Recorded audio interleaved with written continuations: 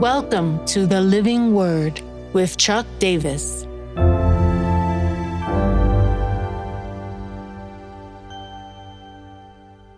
Psalm 123, Eyes. Psalm 123. To you I lift up my eyes, O you who are enthroned in the heavens. Behold, as the eyes of servants look to the hand of their master, as the eyes of the maidservant to the hand of her mistress, so our eyes look to the Lord our God, till he has mercy upon us.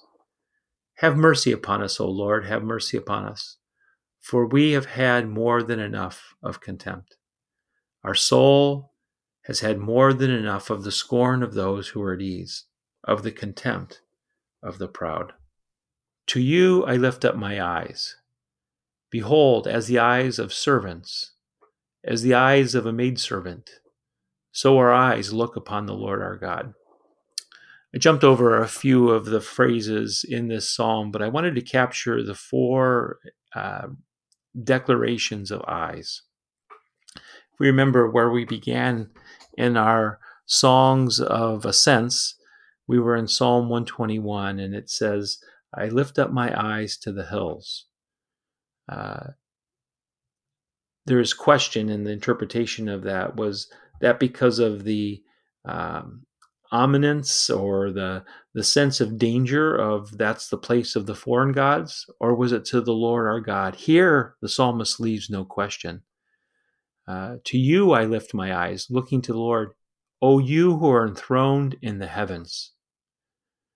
There's an unfolding through this psalm, a sense of waiting and despair, a need for intervention. We feel the weight of the psalmist as we move through the psalm. There's a progressiveness. And the psalmist is refocusing, getting a fresh perspective. The psalmist is refusing to see things just as they are or the way it is. They were questioning the grid through which they were looking. The psalmist wants to keep the world still enchanted. There's a God behind these activities, and though my situation is challenging before me, there's this aspect of I can look to God as the one who will bring his care. Eyes were the entryway of everything in life. And so it's important, we're told throughout the scriptures, to guard our eyes. Proverbs 4 has this great declaration. Let your eyes look directly forward and your gaze be straight before you. Ponder the path of your feet, then all your ways will be sure. Do not swerve to the right or to the left. Turn your foot away from evil. The eyes were giving direction to the path of life. Jesus says in Matthew 6:22, the eye is the lamp of the body. So if your eye is healthy, your whole body will be full of light. So what's pretty clear? It's to have fixed eyes. People who see things not as just they are, but trying to see underneath what actually God is doing. For whatever reason, the psalmist feels this contempt that's coming against him.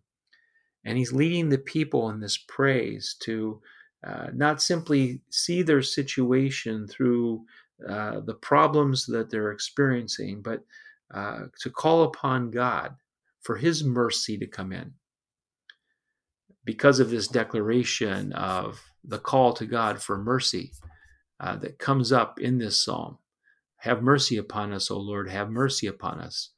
A perfect prayer for us is one that we've used already in this series, but it comes from the Egyptian desert fathers around the 5th century AD. Lord Jesus Christ, have mercy on me. Lord Jesus Christ, Son of God, have mercy on me, a sinner.